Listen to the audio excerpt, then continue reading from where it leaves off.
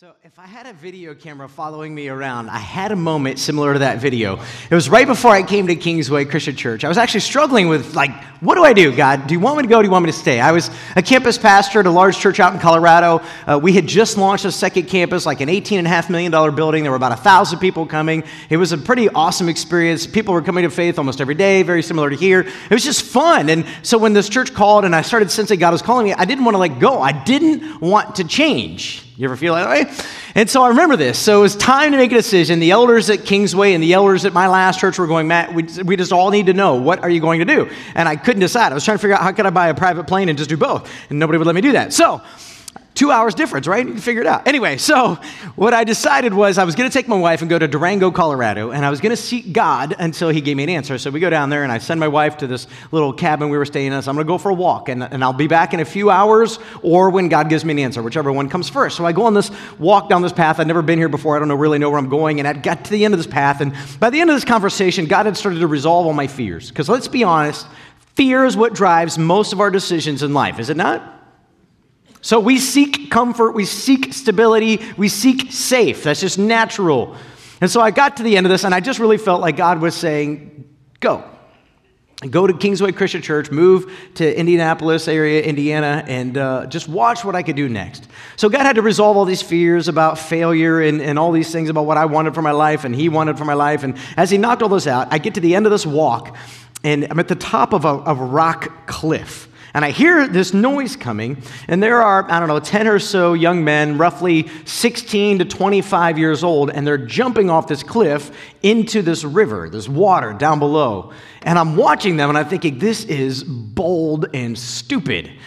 And there's this rope that they've attached. It's kind of under a bridge, and there's this rope that they've attached to the bridge, and they're swinging off the rope and into the water, and they're doing flips and all kinds of things, and they're, literally some of them are jumping out next to other guys who are in the water. I'm like, this is dumb. And I'm sitting there watching them, and as I'm watching them do this dumb thing, I'm starting to think to myself, this is dumb and looks so awesome. I hadn't had kids yet, so I could make different decisions about my life at that point. And I just remember there was this critical moment where I felt like God said, jump. Jump, I got you. And so I did. So I went back and got my wife and brought her on this trip, and I jumped. And I remember choosing to jump was such a huge metaphor for me. It was this marker moment where God said, Matt, I'm going to have you literally physically jump here because I want this to be representative of what I'm going to do in you later. Of course, when I jumped, I didn't anticipate the rope swinging out kind of towards the wall of the bridge. And you can't change direction in midair. I don't know if you've ever tried doing this. You can't, if you ever tried flying, it doesn't work real well. So I kind of hit the wall and had to push off the wall and then landed sideways and actually bruised my eardrum. And so it didn't look half as cool as some of those videos. But it was my moment. And here was the big thing. As I was watching this and trying to wrestle with, do I have the guts to jump? The one thing that encouraged me to do it was that there were others who had gone before me. And I seriously thought, even though they may be foolish, they may be crazy, but they were being bold. And I was watching their bold step of faith and going, you know what? I'm not sure that that's really that hard. I can do this. Well, that's kind of the theme of today's message. As we dig into, we're going to the book of Acts. We end up here today in chapter 3 and chapter 4, one of the best stories in the whole Bible. And if you come to Kingsway for very long, you'll hear me say that every week because I just think there's some great stories in the Bible. And what you're going to see in the story is, I don't know about you, I went to Kent State University my first year of college. And I was taught all kinds of things about religion and Christianity, and even though they weren't religious courses, there was very much an agenda that was being pushed down my throat. And we were told things like, well, you couldn't trust the Bible, and it was a book written by some people about their perspective about Jesus. But when you actually pick up this book, as we're going to see today, and you read the things in this book, there's some stuff that just doesn't sound like some people who wrote a book. It sounds like they're reporting something they actually saw and they actually did. And so the burden historically is actually on all of us to say, if it didn't actually take place, how can we know it didn't actually take place? And I would just encourage you, if you're visiting here today, you're not sure about Jesus and God and church and all this other stuff, to just approach the book, even read the book, and ask yourself this question: how can I know if these things actually took place or not? Go and wrestle with them. Because what you will find is there's very little history outside of the Bible written about it. A guy named Josephus wrote some things about the biblical story, but not even a lot. He was a Jewish man hired by the Roman government to write a bunch of things, and he references Jesus and his disciples and a few things that they were reported to have done, but that's about it. So then you have to argue, if this thing is all a farce, why is nobody saying it? So for instance, we have Mormonism today created by Joseph Smith, and there is a plethora of historical documents calling foul on what Joseph Smith claims happened. There's a lot of people going, that doesn't make sense. But in Jesus' day, something happened and people didn't write about it. People didn't say, well, that doesn't add up, that doesn't make sense. It doesn't exist. And part of the reason I would suggest to you, if you're wrestling with this, is because maybe it really did happen. It's hard to refute actual happenings. So, with that being said, we're going to jump into our story, Acts chapter 3. But here's the setup to Acts chapter 3. So Jesus dies on a cross and he raises from the dead. And then he tells the disciples, I want you to go in Jerusalem and wait, because God is going to come and live inside you. And that's what we call the Holy Spirit. God's going to literally empower you and equip you and take up residence inside you. And when the Holy Spirit comes inside you, what's going to happen is you're going to have power, untold power from on high. You're going to be able to do amazing things. In fact, John 14 and 15, Jesus tells the disciples, you will do greater things than me. And I have to set this up for today's text. When Jesus told the disciples, you're going to do greater things than me, you know what he's not talking about? This is where we misunderstand that text. He's not saying you're going to do greater miracles than me. And part of the reason I know that is I don't know of any miracle greater than raising someone from the dead. I don't know any miracle greater than raising yourself from the dead. I mean, it'd be pretty stinking awesome to raise somebody else from the dead. That would be amazing. Go ahead and raise yourself from the dead. That's impossible. So there's no way what Jesus meant is you will literally do miracles bigger than him. What I believe Jesus meant, and I'm getting this from most commentaries today, what I believe Jesus meant is simply this. Number one, the scope of what we do will be bigger than the scope of what Jesus did. We will reach more people over the coming years of the church and church history than Jesus did as he focused his ministry on ancient Palestine and Jerusalem and specifically the disciples. And in addition to that, we won't have miracles and signs and wonders to back up our message, but our message will still accomplish the same thing. So in the New Testament, literally the disciples and the apostles performed miracles like Jesus. They rose people from the dead. They healed people miraculously. They did all kinds of things like this. And everybody saw it and was a witness to it. And that gave their message credence. So people could literally look at them and say, I don't even agree with what they're saying. I don't buy into what they're teaching. However, I can't argue with that deaf person hearing. I can't argue with that blind man seeing. I don't know what to do with that, so I'm going to listen a little longer. And that's how miracles served the New Testament church. But miracles died out, interestingly enough, and that capacity died out within a few hundred years of Jesus. About the same time that the Bible was put together, Old and New Testament. It's very interesting. And I think it's because what we have today in the Word of God is all we need to accomplish the will of God. Now, God does do miracles. I can tell you story after story after story, but we don't see them with the frequency and the regularity that we saw them in the New Testament because we don't need a miracle to accomplish the love and the mission of God.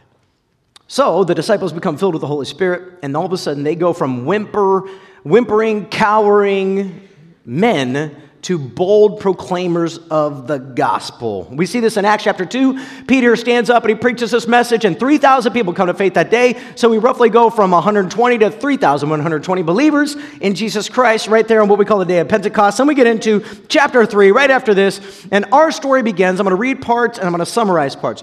Our story begins. Peter and John one day go, hey, what do you think we should do? You know, we got the Holy Spirit. All these people are coming to faith. What do you think we should do next? So they decide to go to the temple. Now, the temple would be the Jewish temple. There are no churches. There are no church buildings. At this point, it's a ragtag group of believers. The disciples are still gathering in Jerusalem. They've not scattered to the ends of the earth yet. That's coming. However, the temple, in the Jewish temple, it had these different segments to it. So you had the outer area, and everybody's allowed in there. Gentiles, men, women. And then you move into each corner or inner sanctum of the temple, less and less people are allowed to go in. So the inner sanctum is the Holy of Holies, and only the high priest was allowed to go in there, and only one day a year. But in that outer area, that outer courtyard, everybody was allowed. And so what we read in the New Testament is all of the church gathered in that outer area. However many thousands were still in Jerusalem that didn't go home after Pentecost would gather in there and celebrate and just tell stories about what Jesus was doing in their lives. just like we're doing here today. And so one day, Peter and John, the two pillars of the New Testament church, they decide to go to the temple to just see what might happen. This is very interesting for us and where we're going today. And so on their way to the temple, there's a man there. He's a lame man. Now, lame means different in the Bible than it means today. He's not lame like your pastor is lame. He's not lame like your, I don't know, maybe your kids' teachers, they think are lame. I love teachers. I'm just saying, I know how kids talk. Not lame like, my sports team, the Cleveland Browns, are pretty lame. It's not lame like that. Lame in the Bible, which apparently this joke is falling, so I should move on quickly.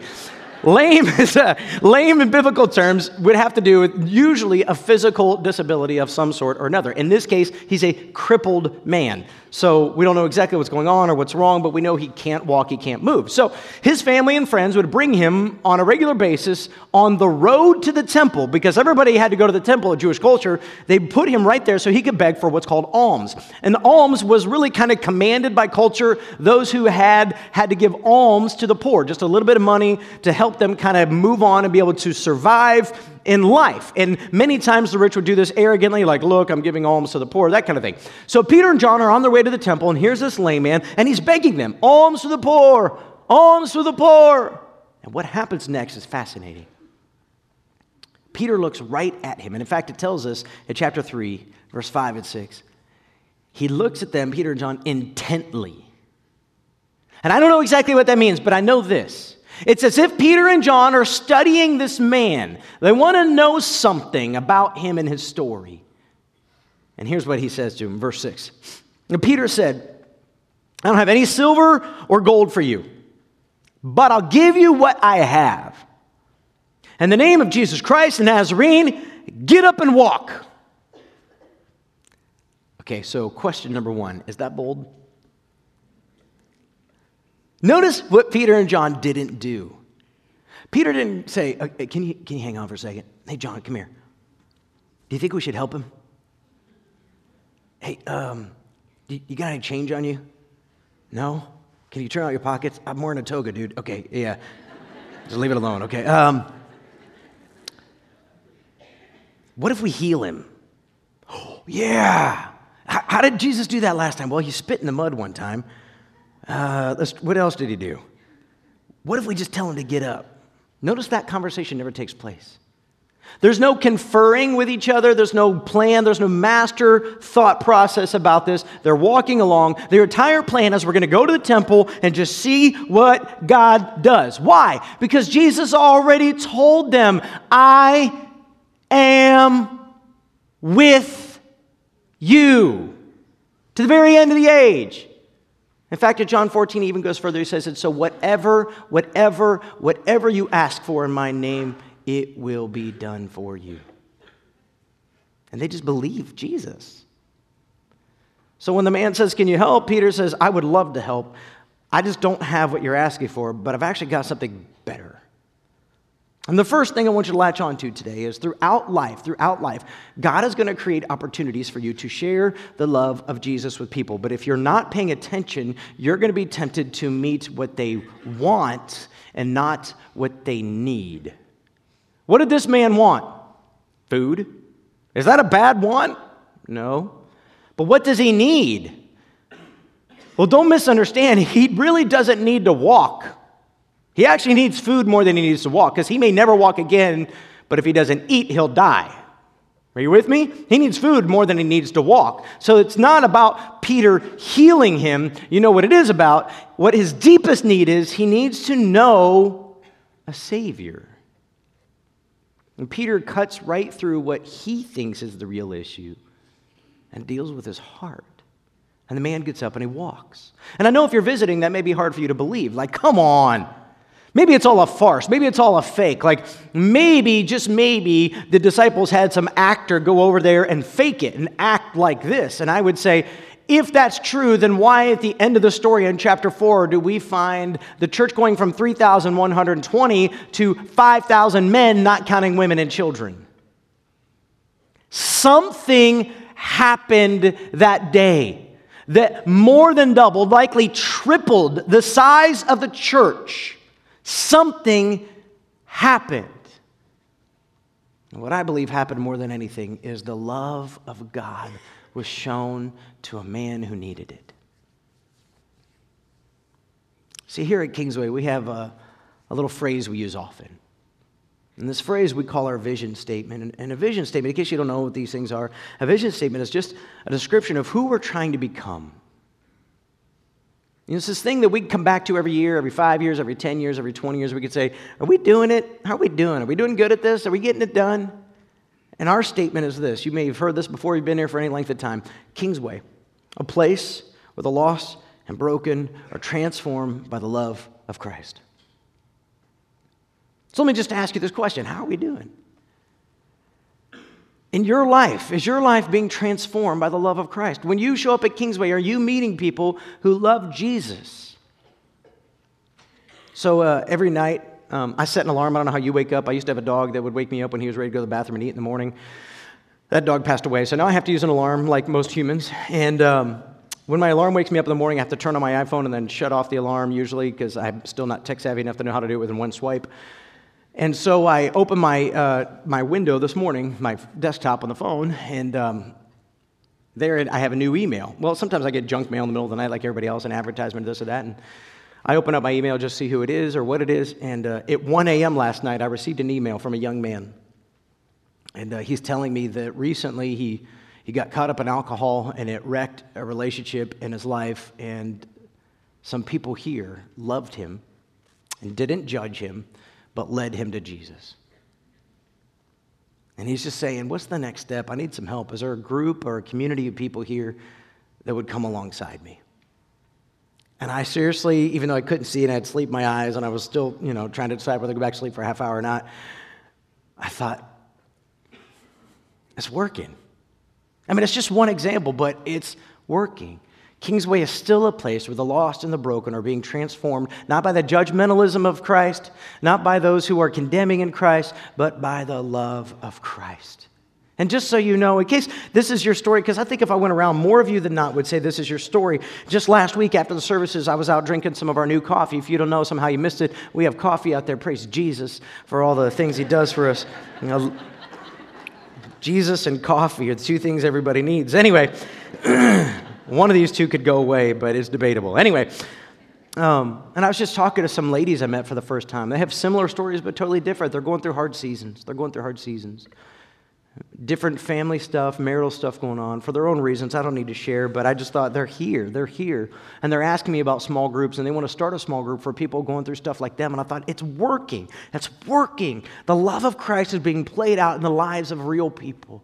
So let me just say this real quick. So I can go on with my message, but if you're visiting Kingsway or you've been coming for a while and you just don't know, okay, I want to be transformed by the love of Christ. What's next for me? And we have a whole table out here full of these. And it just says, be bold, safe is boring. And we just put a bunch of steps on there, like maybe meet Jesus or get baptized. And then on the inside it says, do you want to read your Bible? You don't know how, we'll help you. You want to become a member? Let's talk about that. You need some help, some sort of care, divorce care or counseling of some sort. You want to join a small group and get in community with others. You want to plug into the body of Christ, start serving. If you want to start giving, let me just tell you, we could use it. Whatever it is, missions. We have this luncheon today and we're trying to get 100 people to take on a kid. And so if you just, any of these things, one or all of them or many of them, reach out, just fill out this card. You can do it all at the table, stick it in the box. You can do it at any point in the service. But this is working. It is working here at Kingsway. Lives are being changed by your love. And I just want to say, stop for a minute and give God the glory. Just stop for a minute and say, thank you, God, for doing this in us. Now, let's look at how the love that Peter and John have for this man changes everything, because this is what I want to build on today. I want you to see this. So the guy gets up and he's jumping around and he's praising God. And he's literally hanging on Peter and John. You can imagine. If you've been lame your whole life or most of your life and all of a sudden somebody heals you, he's a bit excited to let Peter and John and everybody else know. And so I love this. I don't have this on the screen for you, but if you were to look at verse 12 in your Bible, if you don't have one, you could pull one out from maybe under you wherever you sit. Be around page 832, 833 in your Bible. In verse 12 of chapter 3, we see this. Peter sees an opportunity coming. So everybody recognizes this dude. He's always on the road on the way to the temple. People have given money to him for years, but now he's running around. They're a little bit curious, like, so is this guy a fake? Is he real? What's happened? How did it happen? And Peter does not miss an opportunity. So he just starts preaching Jesus. And he starts preaching it in the most offensive way possible. And I'm like, Peter, Don't you know that if you're going to love these people, you ought to be really kind to them and nice and safe? And here's the thing that may revolutionize some of your thinking. Believer or unbeliever in this room, it doesn't matter. The Bible doesn't consider love and safe as one and the same. The Bible considers love as bold. Jesus left heaven where he was worshiped as king, and he took on flesh and became some of the poorest on the earth, didn't even have a place to sleep, didn't know where his next meal was going to come from, and died on a cross willingly so you could know him. That's not safe. It's bold. And Peter stands up and he preaches this crazy message, and he walks through the prophets and all this stuff of the message. It tells them this. I'm just going to pick up a part of it. You can read the rest on your own. Look at verse 17. Here's part of what he says. I love this. Friends, I realize that what you and your leaders did to Jesus was done in ignorance. Well, at least that's a little nice, because Peter just was a little less, in their face. Hey, I realize you're ignorant. But God was fulfilling what all the prophets had foretold about the Messiah, that he must suffer these things. Now, get this. While Peter just told him, you guys killed him, you did it, you're the ones who crucified him, you and your leaders and the Romans and all that, what he just did is he said, but just realize what he did here is huge. Just realize, while you did these things and our leaders did these things, they were only doing what God always knew would happen. There's a safety in that. There's a comfort in that. Yes, you're guilty, but don't worry, because God already knew what you would do before you did it. Now, let me just say to you, if you're visiting here today, you don't know Jesus, you're wrestling with this whole thing, God knew everything that you were going to do to mess up your life before you did it. And then the next verse. Now repent of your sins and turn to God so that your sins may be wiped away. What Peter just said to them is, look, you're guilty. Your life's a wreck. You've ruined it. But turn to God because he loves you. And he wants to take away every mistake you've ever made. And when he does that, I love this, one of my favorite verses in the whole Bible, and I say that every week, I know. But verse 20, then times of refreshment will come from the presence of the Lord, and he will again send you Jesus, your appointed Messiah. Times of refreshment for your life are just around the corner. What do I need to do to get that? Just turn to God. Stop trying to fix it on your own. Stop trying to get it right. Stop trying to clean up your mess and then come to him. Stop believing you got it all together. Stop buying the lie you're selling to everybody else. Finally be humble enough to admit you got a problem. Turn to God and he will refresh you. If your life is at a dead end and it's frustrating and it's overwhelming and privately you know something's not right, then would you just take a step of humility and find the refreshment of the Lord? And he will not hold back his Savior, your Savior, from you. There's a lot we could learn from Peter. He goes on and I love what he says next. I've got to hit it quickly because I've got other things I want to cover. But look at verse 21 to 23. For he, this is Jesus, must remain in heaven until the time for the final restoration of all things, as God promised long ago through his holy prophets. Moses said, the Lord your God will raise up for you a prophet like me from among your own people. Listen carefully to everything he tells you. Then Moses said, anyone who will not listen to that prophet will be completely cut off from God's people.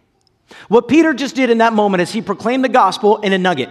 So if you don't know Old Testament history, then you don't understand what he's saying. But the people Peter is talking to are very well acquainted with the Old Testament. They know it very well. And what he said is this. You guys remember back in the Old Testament? You remember back in the old story, our history we talk about all the time, we'll recap. Remember how Moses, that great prophet, we consider him the greatest prophet of the Old Testament. Remember how he told us one day there's going to be a prophet like him and greater than him. His name is Jesus. So now he's going back and he's connecting the dots from their history to their present.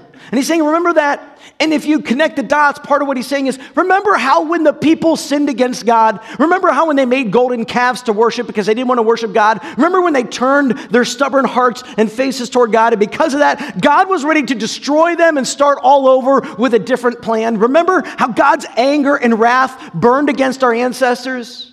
And you remember how Moses went before God and begged God, don't crush your people though they deserve it. Don't destroy them though they've earned it. Instead, God, make your name great by forgiving them. And remember how God listened to Moses and he did that? What Peter's saying is that's what Jesus does for you, but in a more perfect, eternal way. When your life is overwhelmed, out of control, and you finally realize you have been fighting against God, running from God, and it finally dawns on you, what you need to know is you have a perfect Savior who mediates on your behalf before God and says, God, this one's with me.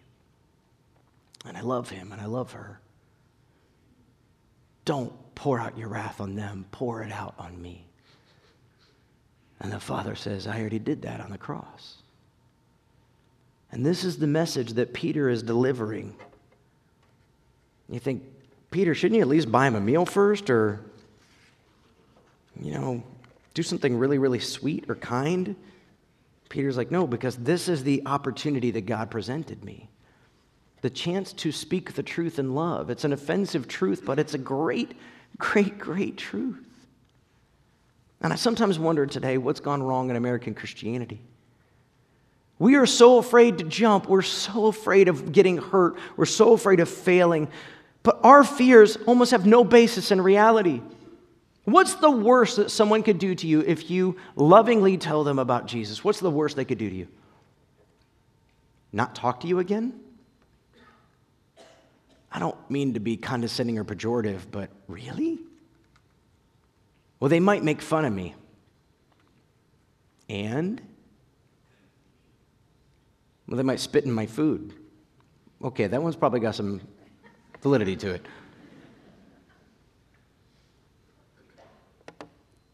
The fears that we have about what others will do or say if we tried to tell them about the love of God are so unfounded. Now, don't get me wrong, in other parts of the world, they're very real. It's just that we live in the safest country, and most of us live in the safest neighborhoods in the safest country in the world to be a Christian. I don't mean for that to make you feel bad. I mean for that to make you wrestle with, what are you afraid of? Mockery? It's almost as if we don't really believe the message. So what happens next is it causes a big ruckus. Thousands and thousands of people are gathered around. They're listening to Peter and John, and the religious leaders get angry. And you need to know there's a political thing going on as well as a religious thing. The religious thing is they don't want to lose their power. They're very concerned because they're teaching in the temple that day, and people are listening to Peter and John and not to them. And so there's a power, pride, sin issue going on. But the other thing is Rome has given the Jews special permission. So when Rome came in and conquered a country, they would basically say, you adopt our Roman false gods, all this pantheon of gods, all these hundreds of gods that they had. You worship all these gods and you can become one of us and we'll be fine. You pay your taxes to Caesar. But to the Jews, they basically realized a long time ago, if we just let them worship their God and don't force them to worship all the Roman gods, then they become a peaceful people. If we push them and try to force them to worship our gods, then they start to rebel and fight back. So as long as you keep peace among yourselves, then we will allow you to worship your one and only God. If you don't keep peace, we'll come in and deal with it. And this has happened throughout history. We'll talk some more maybe throughout the series if I had time. This actually happened in history. The Romans would kind of raise up, the Jews would raise up and the Romans would come in and squash them. And so part of what's going on here is both sinful, prideful, but also part of what's about to happen is the religious leaders are going, we got to keep quiet. Shh. Keep a lid on this thing. Don't stir the pot. Don't rock the boat. The Romans might come in and make things hard for us. So what happens next is Peter and John get arrested, and because it's later in the evening, they put them in prison. So they spend all night in a cold, damp, nasty prison. The next day, they bring him out for a trial. And I love this because here's where we pick up. Look at Acts chapter 4 now, verse 7. So they brought in the two disciples and demanded, by what power or in whose name have you done this? And I love this. I love this because there's a whole bunch of sarcasm, respectful sarcasm, but sarcasm nonetheless in Peter's response. Then Peter, filled with sarcasm, the Holy Spirit, said to them, rulers and elders of our people, are we being questioned today because we've done a good deed for a crippled man? In other words, are you really putting us in prison and bringing us here because we healed a guy? That's really what this is about?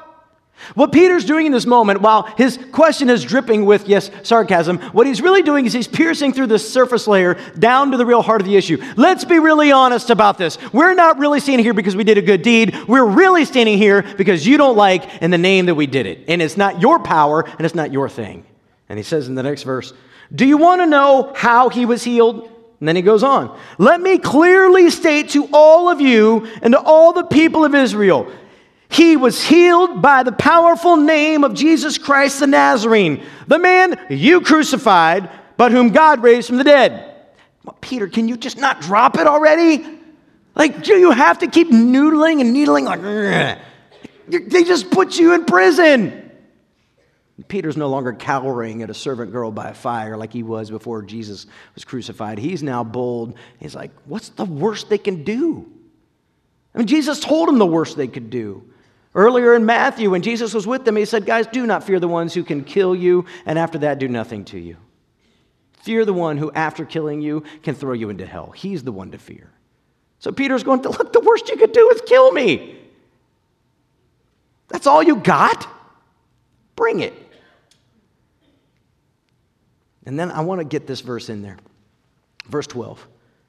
He goes on, he says some other things, but in verse 12 he says this, there is salvation in no one else. God has given no other name under heaven by which we must be saved. Look, I know some of you visiting with us, you buy into the mantra of our day, this postmodern, all roads lead to the same place. It's just that the Bible doesn't allow for that. So you need to know something. Yes, you could call yourself a Christian. You could say you love God, and you could theoretically say, I'm no different than a Buddhist or a Muslim or a Jewish person or a Hindu. But at some point, the burden is on you to wrestle with what did the Bible teach us about God, not what do I think about God. And every time we come across a passage that challenges what we believe about God, we have two choices. Ignore it or change what we believe. In this verse ought to challenge you. Even if you're not even sure you believe it, it ought to challenge you. Because what Peter makes crystal clear, he's talking to Jewish religious leaders. He's not giving them an option. Like, yeah, just keep doing your Jewish thing and you'll be okay. No, he's saying, you are in a dangerous situation. And I'm warning you because I love you. There's no other name under heaven whereby you can be saved. You need a Savior. Well, that didn't go real well.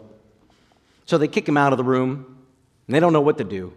And so after they kick Peter and John out, they have this conversation like, what do we do? What do we do? If we punish them, if we, give them a lashing of some sort, or a caning, or a whipping, or a flatulation, if we do that was flagellation. I think I said the wrong word.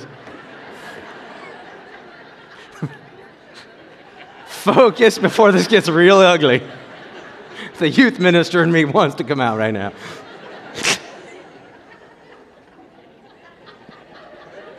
Give me a second here.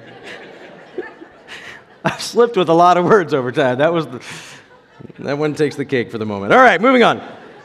If we punish them in some other kind of way, it's going to cause a riot, especially in that kind of way. Could you imagine? It's going to cause a riot among the people. And so they decide to send them off with a stern warning. Stop talking about Jesus, or we will do worse to you. And I love Peter's response in verse 19. But Peter and John replied, do you think God wants us to obey you rather than him?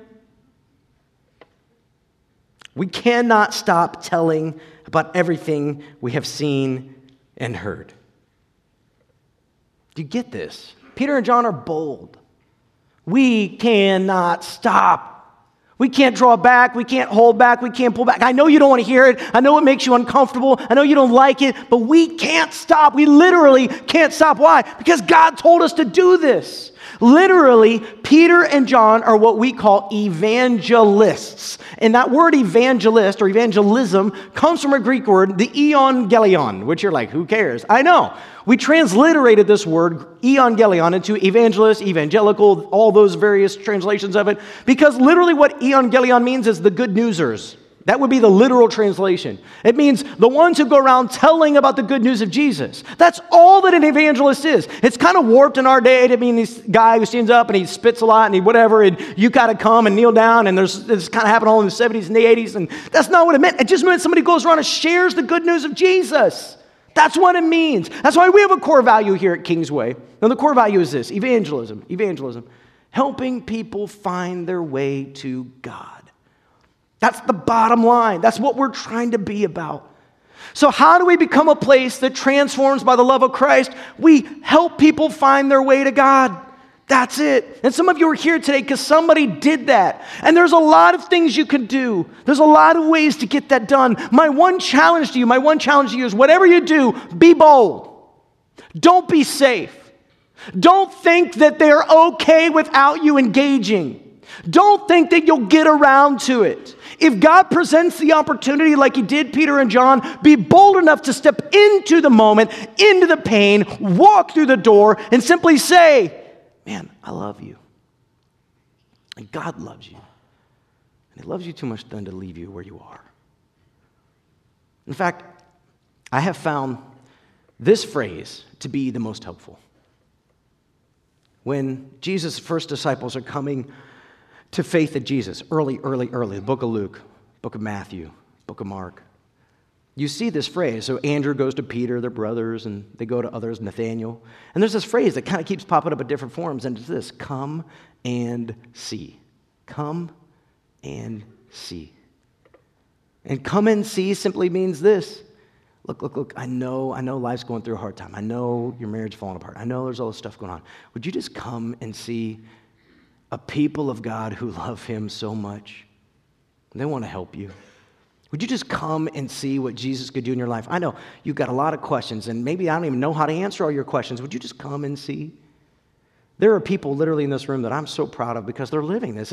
They've not made it harder than it is. I think sometimes we make it so much harder. What if they ask questions I don't know how to answer? I get asked questions almost every week that I don't know how to answer. You know, the Apostle Paul literally says in one of his books, do not think you know everything. Nobody knows everything. Well, if the Apostle Paul doesn't know everything, then you don't either, and it's okay. You don't have to know. They might ask, but what about when my baby died? Why did God do that? I don't know. Would you just come and see? Because I know God loves you. And you can invite them to your small group. You can invite them to the church. You can invite them to maybe a class that you take, or invite them to take part in feeding kids who are hungry, 100 kids all over the world. They don't have to go to Kingsway to support one of these kids. Hey, come and see. Come and see a group of people who love so much they give sacrificially to make sure that 100 kids all over the world have food and education and what they need to be able to focus on everyday life and not survival. Come and see.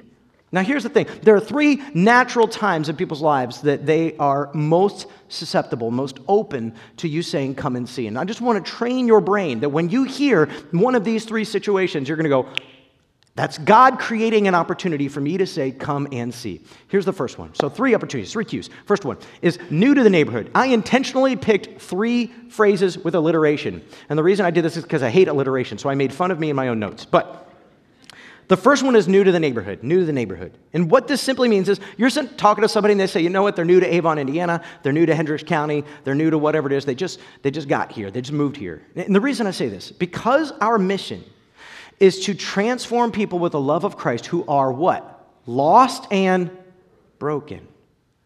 When people move, no matter what they present on the outside, it's a hard season. When my wife and I moved here 6.5 years ago, we came to a church that loved us with open arms. We brought our son, just started a new family. Everything was fantastic, but it was one of the most stressful seasons of our lives. I got really good at putting up a front on stage, but it was hard. Not because we weren't loved by a church, but because moving and transition is hard. And when people are in hard seasons, you know who's there? God. You think about this for a minute. When everything is great, you're making lots of money, no problems in your kids or family, I don't know if that season ever comes, but whatever it is, going on lots of vacations, you don't need God because you're not thinking about it. But then God creates a moment in your life where you got to turn to Him, and what happens? All of a sudden, it's like, I need God. And so you're talking to somebody, you're like, hey, we just moved here. It's the perfect opportunity to say, hey, come and see. And they may say, well, I don't know, we're not really the church-going type. Did you just throw this one in? You moved to the Midwest, dude. Everybody in the Midwest goes to church, I think. You don't want to be left out, do you? I'm just kidding. You don't have to go that route. But come and see. Just come and see. If you don't like it, it's okay. But just come and see. I think you'd be surprised. The second one. A time of transition. And here's what I mean by a time of transition. Yes, moving is a time of transition, but I mean this one different. A time of transition is my wife and I, this isn't true, this is just me saying, my wife and I were separated while we try to figure out whether our marriage is going to work. Hey, my last kid just graduated and went off to college. We're empty nesters now. My spouse just died, and I'm a widower. It's a time of transition. There's something in life where you're going from one phase of life to a new phase of life. And why do I say that's a natural time to say, come and see? Because it's in those moments that life is hard and it's difficult and it's complex, and Jesus wants to show up and be Jesus.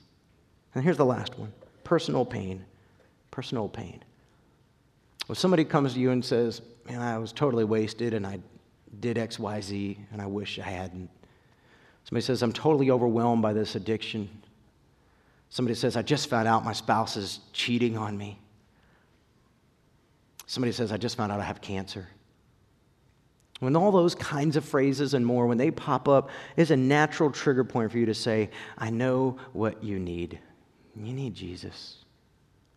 And church, let me just ask you, do you believe that Jesus wants to heal sick people? Do you believe that Jesus wants to free slaves to addiction? Do you believe that Jesus wants to put together broken marriages? Do you believe that Jesus wants to equip parents to lead their kids into a relationship with Him? Do you believe that Jesus wants to save the lost? If you believe these things, if they are true, even if you don't know how He's going to do it. See, that's where you get hung up. I don't know how God's going to do it. I'm scared He won't come through. And so I'm afraid to jump, to take a bold step. Because what if God doesn't do what He's supposed to do? And that's called a lack of faith. When Peter looked at that crippled man, he didn't say to him, gosh, I sure hope Jesus comes through. He looks at him and he says, you get up and walk. Because I know what you need. Come and see the one who can heal you, save you, redeem you, restore you, and help you. It's that simple. I'm going to close with this. So what happens next is the disciples are released, and I love this. They gather together with the other believers. We don't exactly know how many that is or who all is there, but there's a group there, and they start praying a prayer. And what I want to do is read this prayer and then pray a part of it for us. And they start off their prayer in Acts chapter 4, verse 23. Verse 24. I'm not even reading all that. But they started out by praying just, oh God, creator of heaven and earth. Like they're just wanting to, who are we talking to? We're talking to the one who made everything. And then they began to say, you prophesied all this was going to happen. And what you need to read there when I read this to you is they're going, we are standing in the middle of fulfilled prophecy. Do you know what changes when you realize you're staying in the middle of ordained time? That means that all of a sudden you realize there's nothing that can happen to me or about me or in front of me that God didn't already know about. And then they say this, verse 27. This is their prayer. In fact, everything that's happened to them, this has happened here in this very city. For Herod Antipas, Pontius Pilate the governor, the Gentiles, the people of Israel, were all united against Jesus, your holy servant, who you anointed. And I love this because it's like they're telling God what He already knows.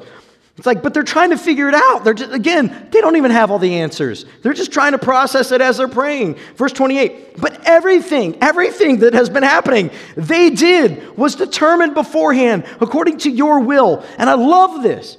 Because remember, they just got threatened with, stop talking about Jesus or we're going to make it worse. And so they finally pray against those people in verse 29. And now, O Lord, hear their threats and beat the snot out of them.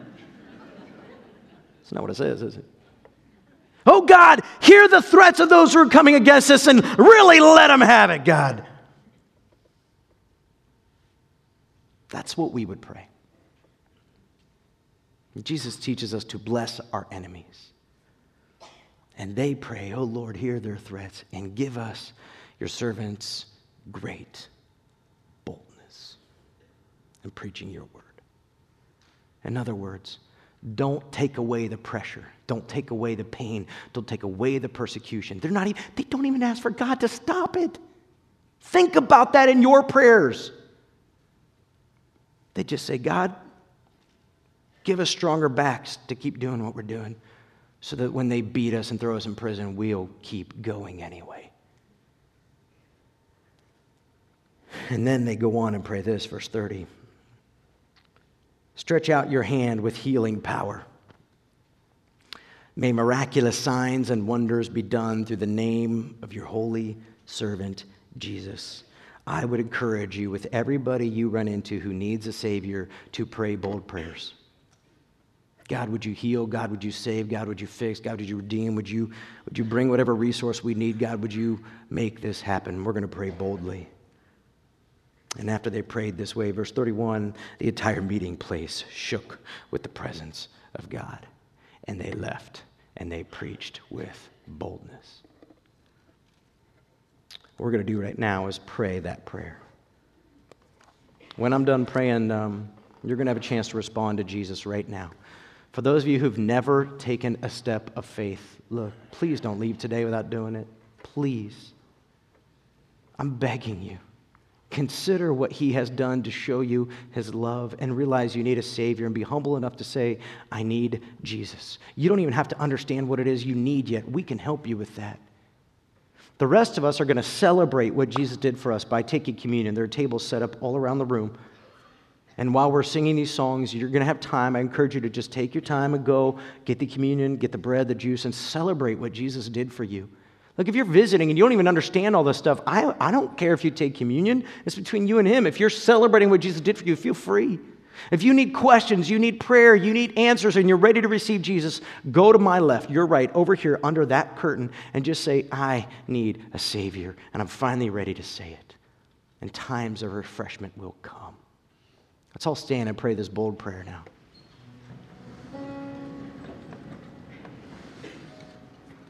God, I know me. I spend way too much of my time and my energy, my life, praying for safety and comfort and blessing and provision. And I don't spend a lot of time praying like the disciples. God, would you change our church? God, would you change the way we look at this world? God, help us to be bold and confident and courageous and strong, not afraid to love no matter the cost. God, we don't ask that you remove pain and pressure and persecution. We just ask, God, that you give us the boldness to run into it, to run into the pain.